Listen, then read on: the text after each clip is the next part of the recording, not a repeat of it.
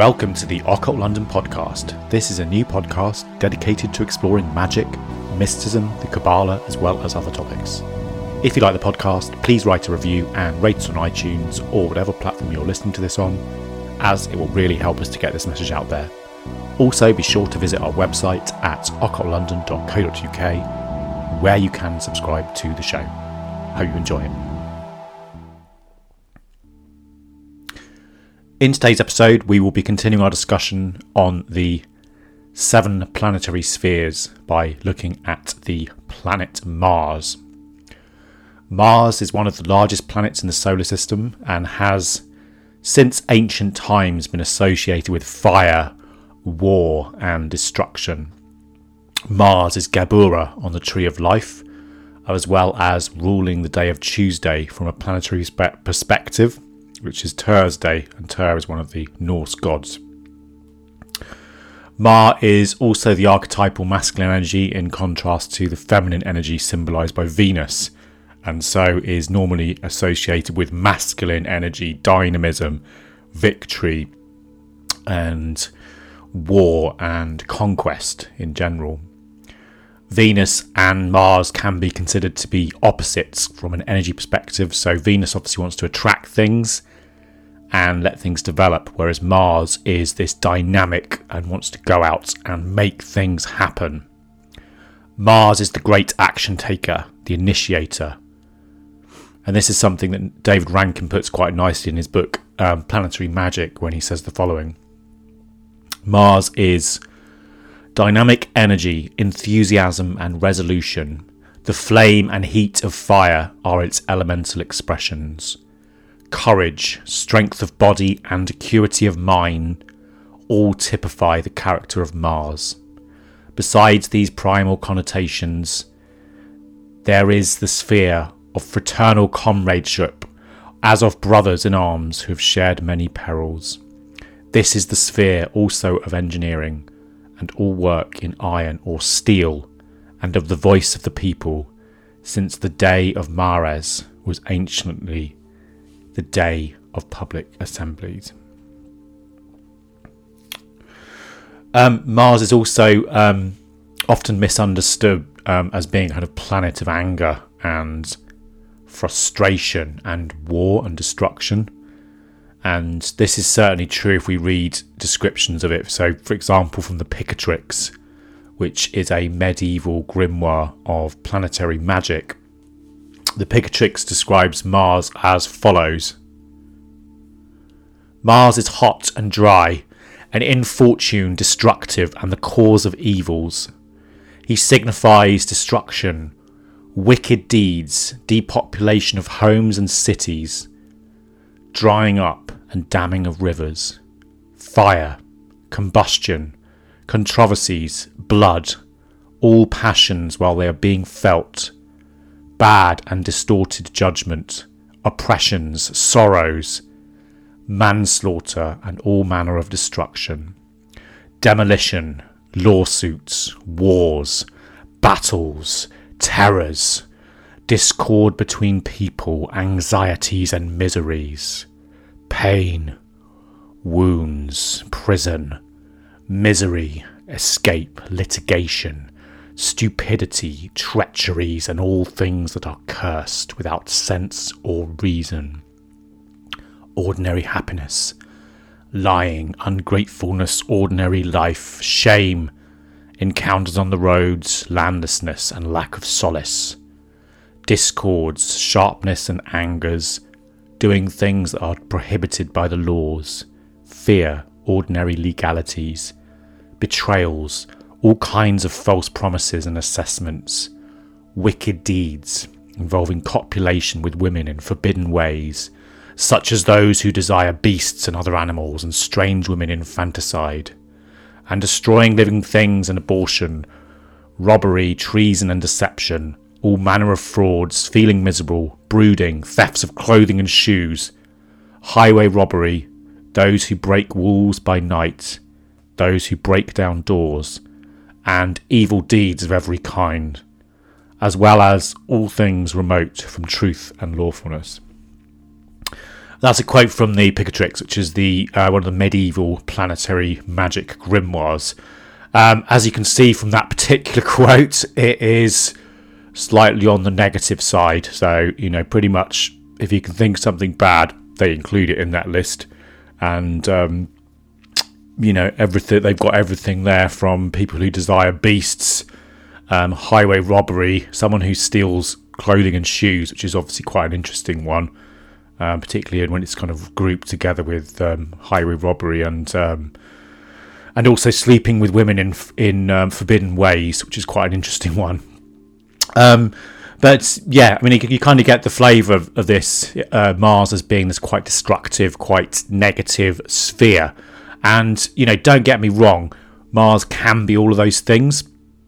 If we focus purely on the aspects of its kind of negative and destructive aspects. That's what you'll get. However, it's important to remember that Mars, like Geburah, it's the power of the personal will, and it's the energy that drives us to take action. So how we take action and what direction that action goes is entirely up to us. And this is really well illustrated if we have a look at the symbol of Mars. It shows a circle with an arrow connected to it. This is kind of the idea of vitality and energy and connection. It's shooting up from us in almost like quite a phallic shape, but it's got this idea of vitality, action, taking action and shooting forward.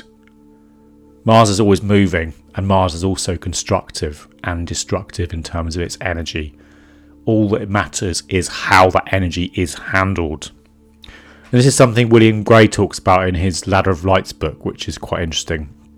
He says the following: "The sword of Mars is also a surgeon's scalpel, cutting out corruption, providing it is used as such while this is still possible.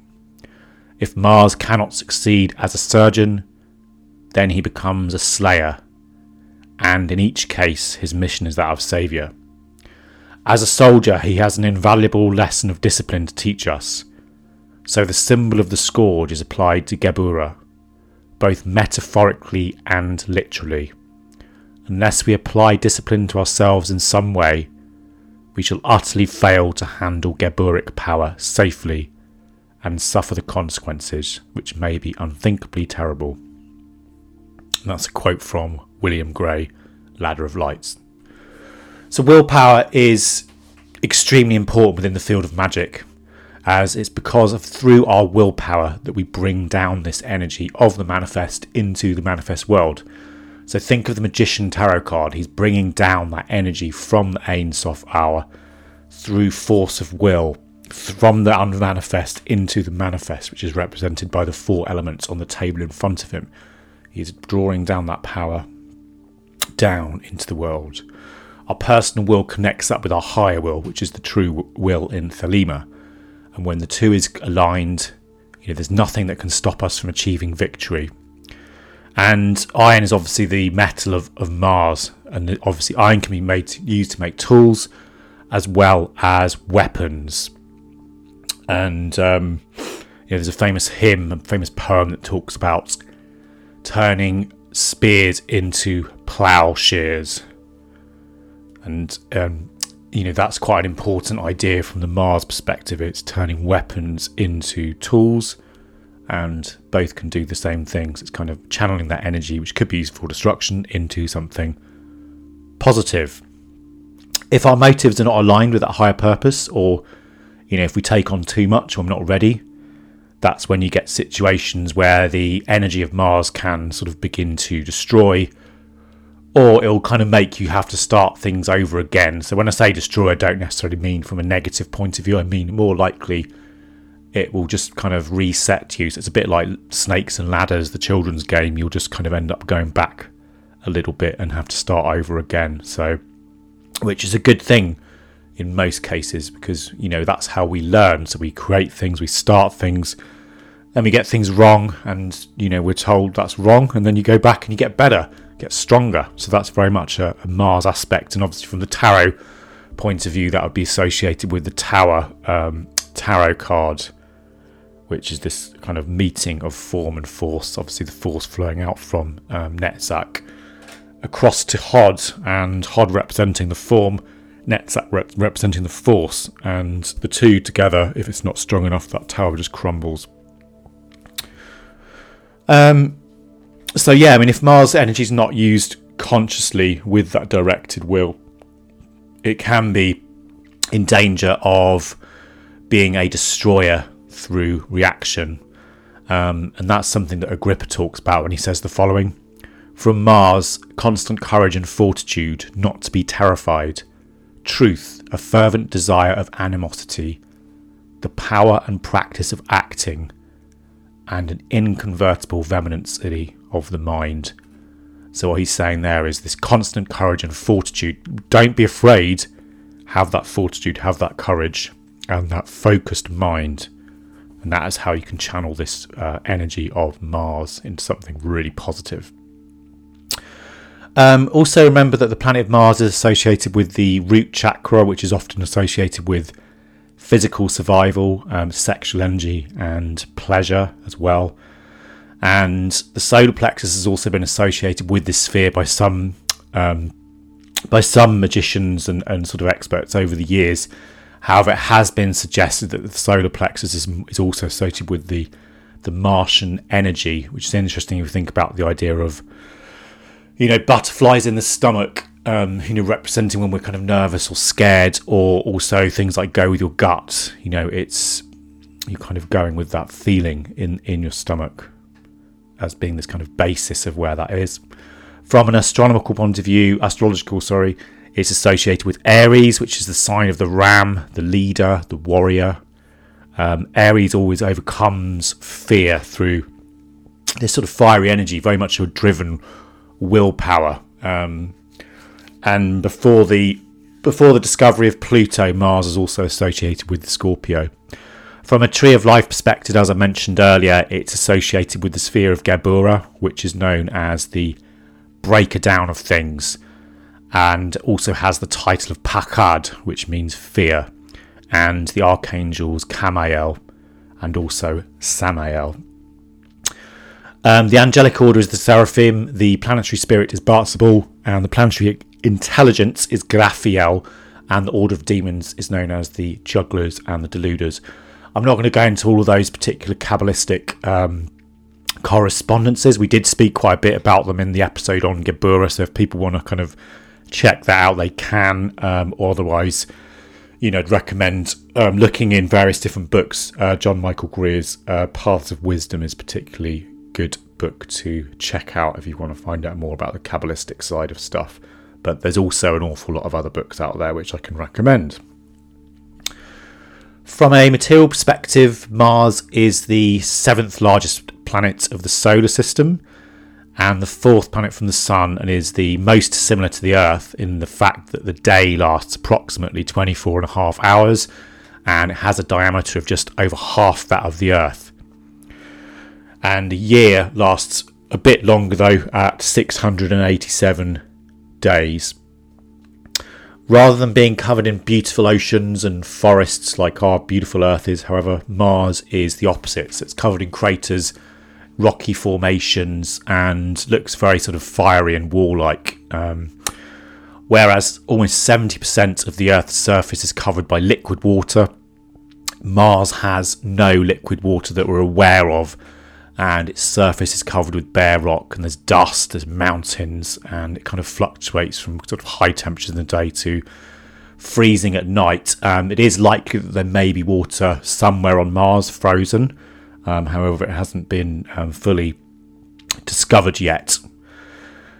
If we stand outside on a winter's evening, so around this sort of time is good, everyone's on lockdown potentially, so they should have time to go and do that. You can see Mars as a red, fiery, glowing planet, and one of its names actually continues to be the red planet. The colour red is due to the fact that the planet is covered in iron oxide deposits all over its surface, which reflect the light. And iron, obviously, as I mentioned earlier, is traditionally the metal of the warrior, obviously swords and weapons. But also from a magical point of view, it was traditionally associated with protection. So if you look at some of the old grimoires, for instance, in the Key of Solomon, etc., they have an emphasis on using iron to trace the circle of protection, and the spirits were meant to be particularly afraid of crossing a circle that had been drawn with iron. The Greeks called Mars the Pyrosis, or the fiery one. The Babylonians called it Nergal. It was also known as Era and Ira, which was the Mesopotamian god of death. And yeah, Mars has a very thin atmosphere, so it's mainly comprised of carbon dioxide, nitrogen and argon gases. And unlike the sort of atmosphere of Venus, because Venus is obviously enmeshed in all this gassy kind of atmosphere all around it, Mars has a very thin atmosphere, so anything that is on there tends to be released, which is very kind of representative of how you imagine a Martian warrior to be. They're not going to store up any emotions. It's just going to be out, action. Mars also has 2 moons. They've got Phobos, which means fear, and Deimos, which means terror. And they were named after the sons of Ares, the Greek god of war. From a mythological point of view, as we've seen from our discussion above, the majority of correspondences about the planet Mars are very closely related to the planet as a warlike and fiery energetic sphere, which can be used clearly for energy, but also to break things down and for the courage to face things. And the archetype of the warrior is very much key here.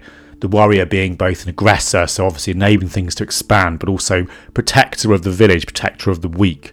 The warrior spirit can be found, in all of us just by finding that courage to do something that scares us, which is something that's really good to do on a sort of daily basis.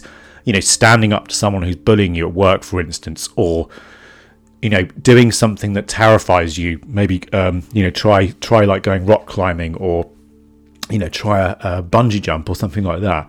That's very much tapping into this energy of Mars, of facing that something that's kind of scares you. Also, from a magical perspective, obviously, people that are working on that spiritual work or magical work, in a way we are spiritual warriors as well. So we are going beyond the confines of the village. And, as part of that process of initiation and training within the magical sphere, it does involve going off into the dark forest on your own to find the secrets or the Philosopher's Stone. So no one's going to help you do that. People will point the way, but the hard work has to be done by the individual, and you're born alone and you die alone. From that point of view, it's very much a transformational journey of the self, but paradoxically, also everyone else as well. So it's one of these great mysteries, I guess, of the one and the all connected. From a mythological perspective, the majority of gods and goddesses obviously follow that same sort of pattern. So we obviously have Ares, who is the namesake of the star sign Aries, and Ares was the Greek god of war, and by all accounts one of the most unpopular gods due to his very unpredictable nature, aggressiveness, and also really thirst for fighting and war, as well as being extremely violent. He was also meant to have a very voracious sexual appetite. He seduced Aphrodite as well as fighting with Hercules. Ares was very close for the Greeks as he had a lot of human flaws, which is nice. And obviously he was later worshipped by the Romans in the form of Mars, or the Roman god of war. And there's a Homeric hymn to Ares that I wanted to read out, just to kind of give you a bit of a flavour of Ares. Ares, exceeding in strength, chariot rider, golden helmed, doughty in heart, shield bearer, saviour of cities, harnessed in bronze, strong of arm, unwearying, mighty with the spear, O defence of Olympus, father of warlike victory, ally of Themis, stern governor of the rebellious, leader of righteous men, sceptred king of manliness, who whirls your fiery spear among the planets in their sevenfold courses through the ether, wherein your blazing steeds ever bear you above the third firmament of heaven. Hear me, helper of men, giver of dauntless youth, shed down a kindly ray from above upon my life, and strength of war, that I may be able to drive away bitter cowardness from my head, and crush down the deceitful impulses of my soul, restrain also the keen fury of my heart which provokes me, to tread the ways of the blood-curdling strife. Rather, O Blessed One, give you me boldness to abide within the harmless laws of peace, avoiding strife and hatred and the violent fiends of death. And that's a Homeric hymn to Ares. The next goddess I wanted to talk about with regards to Mars is the Egyptian goddess Sekhmet. Sekhmet is quite well known. She was depicted as a lioness-headed woman, often holding a papyrus sceptre and an ankh. On her head she normally wears an old kingdom headdress, which is surmounted by a solar disc and an encircling uraeus, which is the crown. She also sometimes has the disc and horns of Hathor as well. In Egyptian mythology, Sekhmet had lots of different titles, such as Great Goddess, Sacred One, Vehement One, She Who Dominates, the Mighty Flame, Flame of Retribution, She Who Purifies. So they all give us a good idea about this kind of Martian fiery energy.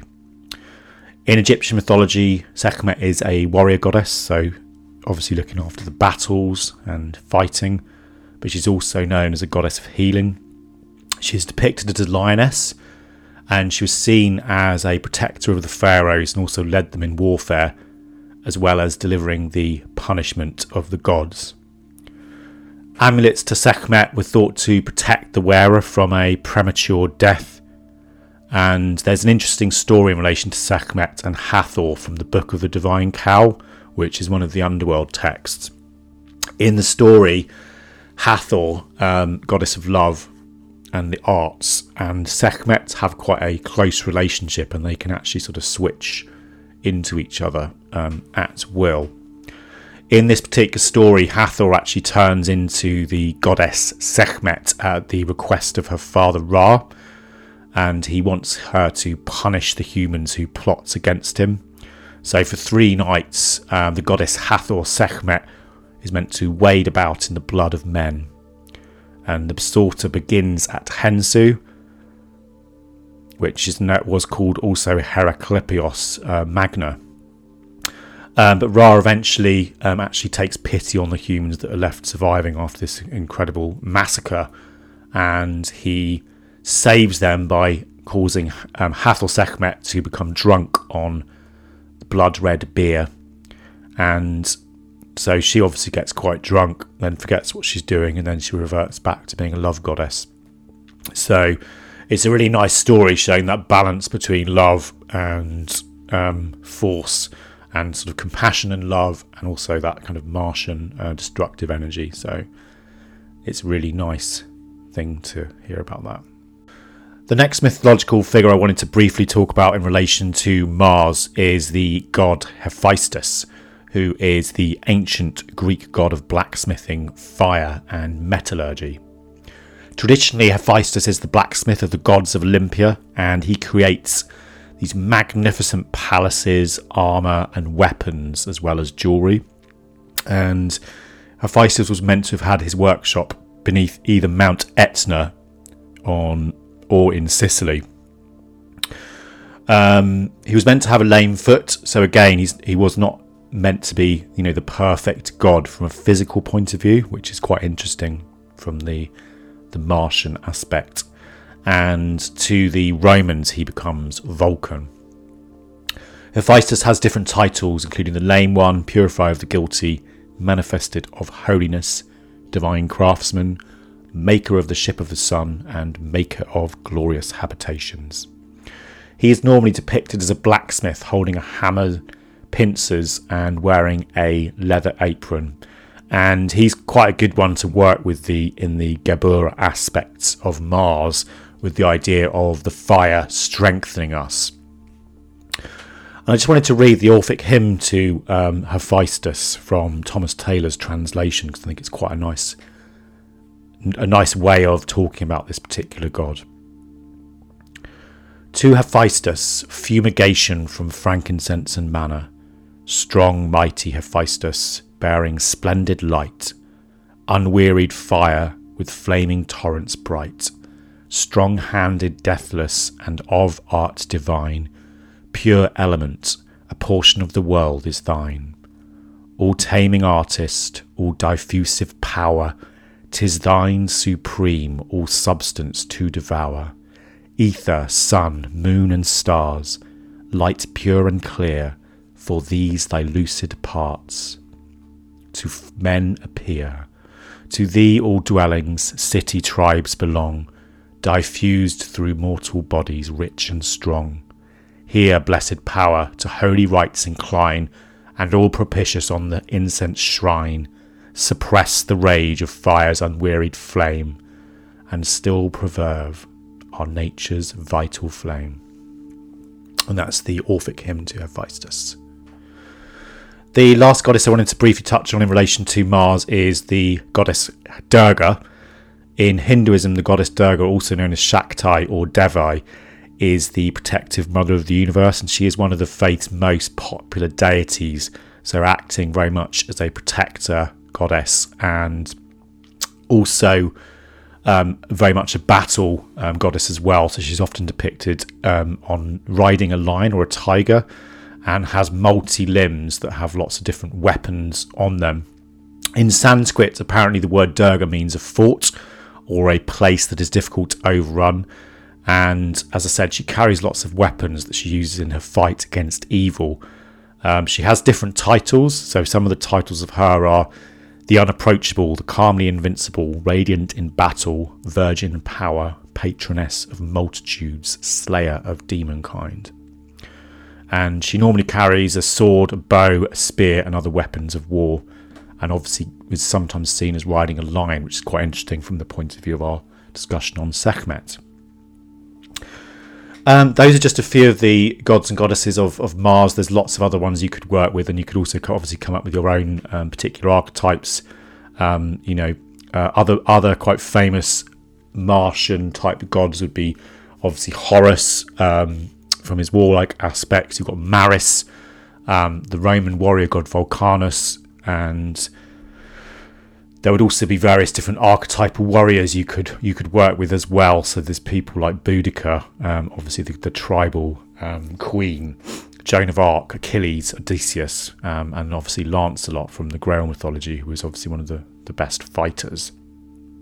All of those would have relevance, so check stuff out and do your research and see what you're interested in. From a magical perspective, as we've seen, the energy of Mars can be used for lots of different reasons, ranging from increasing our energy. It could also be beating competition or overcoming challenges or doing something that is frightening to us and having that courage to face up to it.